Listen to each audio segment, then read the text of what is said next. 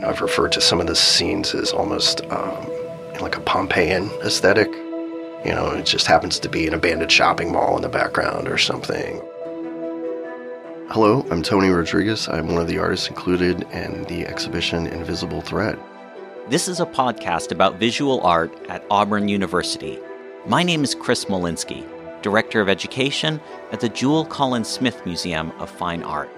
Today we'll start thinking about our new group of exhibitions at the museum, starting with Invisible Thread, and the work included in that exhibition by artist Tony Rodriguez.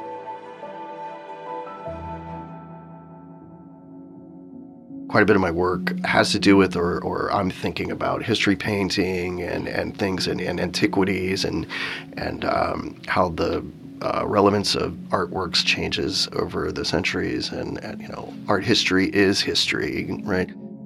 Invisible Thread is an exhibition about artists exploring the sacred. Work in the exhibition explores different forms of devotion.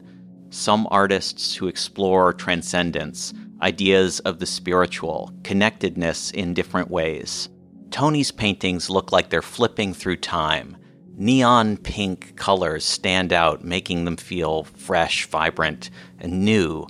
But the surface is caked, cracking, like something's growing or decaying within the form. One of the primary materials is, I refer to it as crushed marble because that's how I came about combining, it's marble dust or powdered marble powder combined with latex paint and acrylic.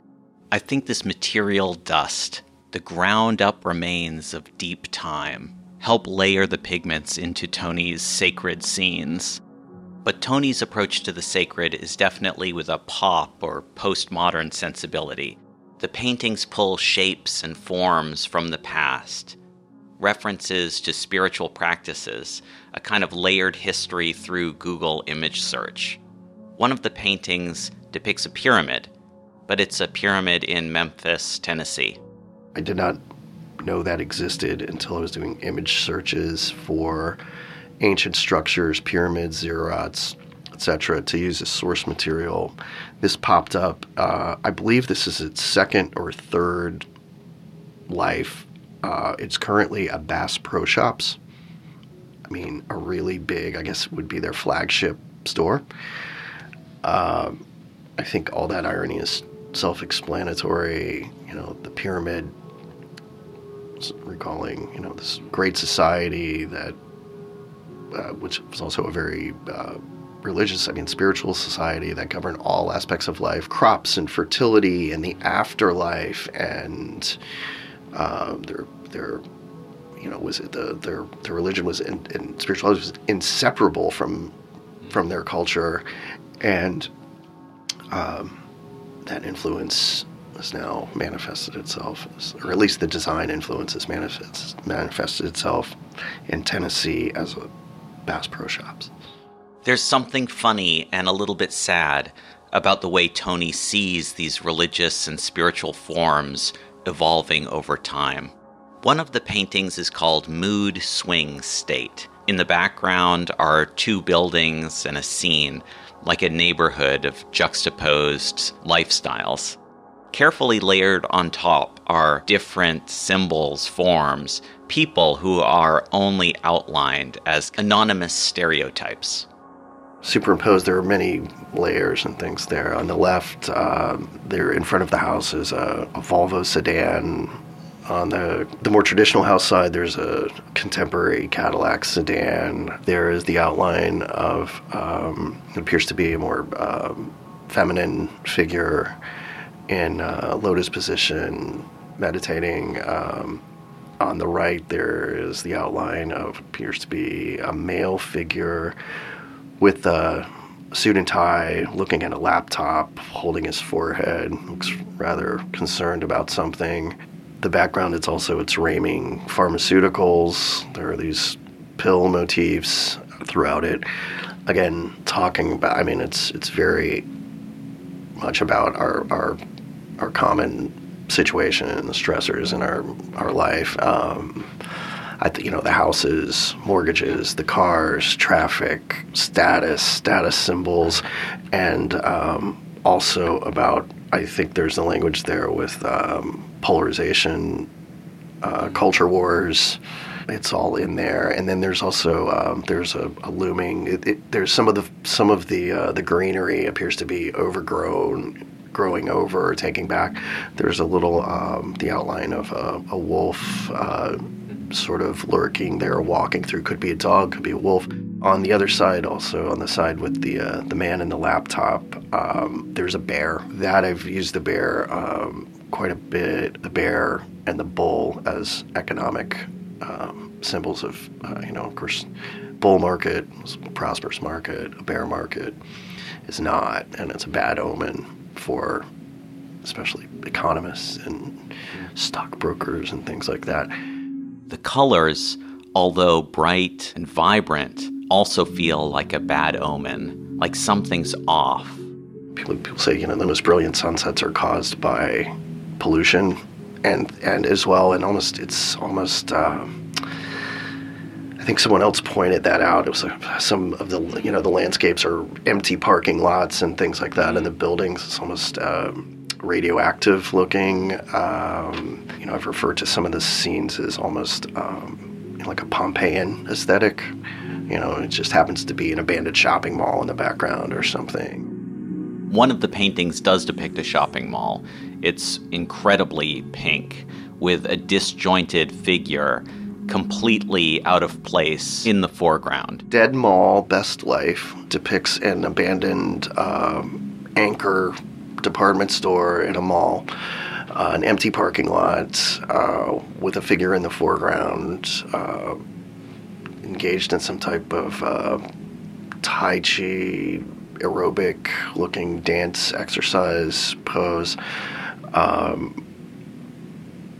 There again, it's very cracked, etc. Lots of fluorescent pinks. The yellow markings on the parking lot sort of radiates from a point in the center. When I was sort of plotting out the composition, it reminded me of Da Vinci's Man a bit. This is a little bit of a tongue-in-cheek thing, and here is this figure who it was basically actually the figure was lifted from a very popular entertainer's Instagram or Twitter site. It's Britney. It's not supposed to be a portrait of Britney, but the energy is there. If you recognize it, then you see it. I was trying to be ambiguous with the face, but was this very almost artificially upbeat character living their best life in this sort of crumbling environment. It's there. I'm also with this show, Invisible Thread, with the nature of exploring spirituality in our contemporary time.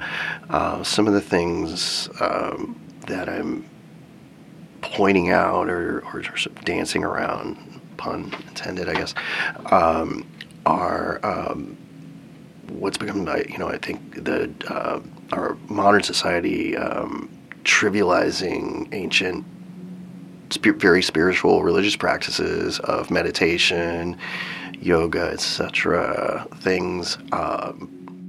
It's puzzling to me, and then actually the commodification of this. There's this industry of attire and mats and and status and things that go along with that. I'm not decrying that necessarily. I'm just pointing out how far away it is from, let's just say, traditional yoga and where it's deeply rooted in the fabric of a very specific culture and spiritual system, and how far removed we are from that now.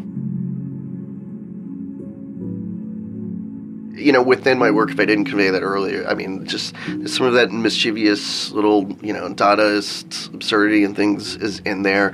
I in no way intend this to be, a character assassination of people practicing. Please do what brings you makes you feel well. I mean, and at whatever level that is, if that's, staring at a candle and meditating, yoga, running, all of the above, any of that, Tai Chi, enjoy that on any level possible. I'm just pointing out things about, our culture as a whole, what I see. But also that I think that we all, consider our state of mind, and, that we're all here for a very brief time on this planet, and what is it, about, our consciousness that is the same with our friends, our family, with strangers, with our coworkers, what makes us different, and, living an examined life. The arts are very much part of that. And if a little levity or humor can make those things seem more accessible, I'll be happy with that. My thanks to Tony Rodriguez for talking with us about his work. Invisible Thread is curated by Erin Levi Garvey, the Janet L. Nolan Director of Curatorial Affairs at the Jewel. All museum programs, including this podcast, are made possible by listeners like you. Visit the museum at jcsm.auburn.edu to show your support.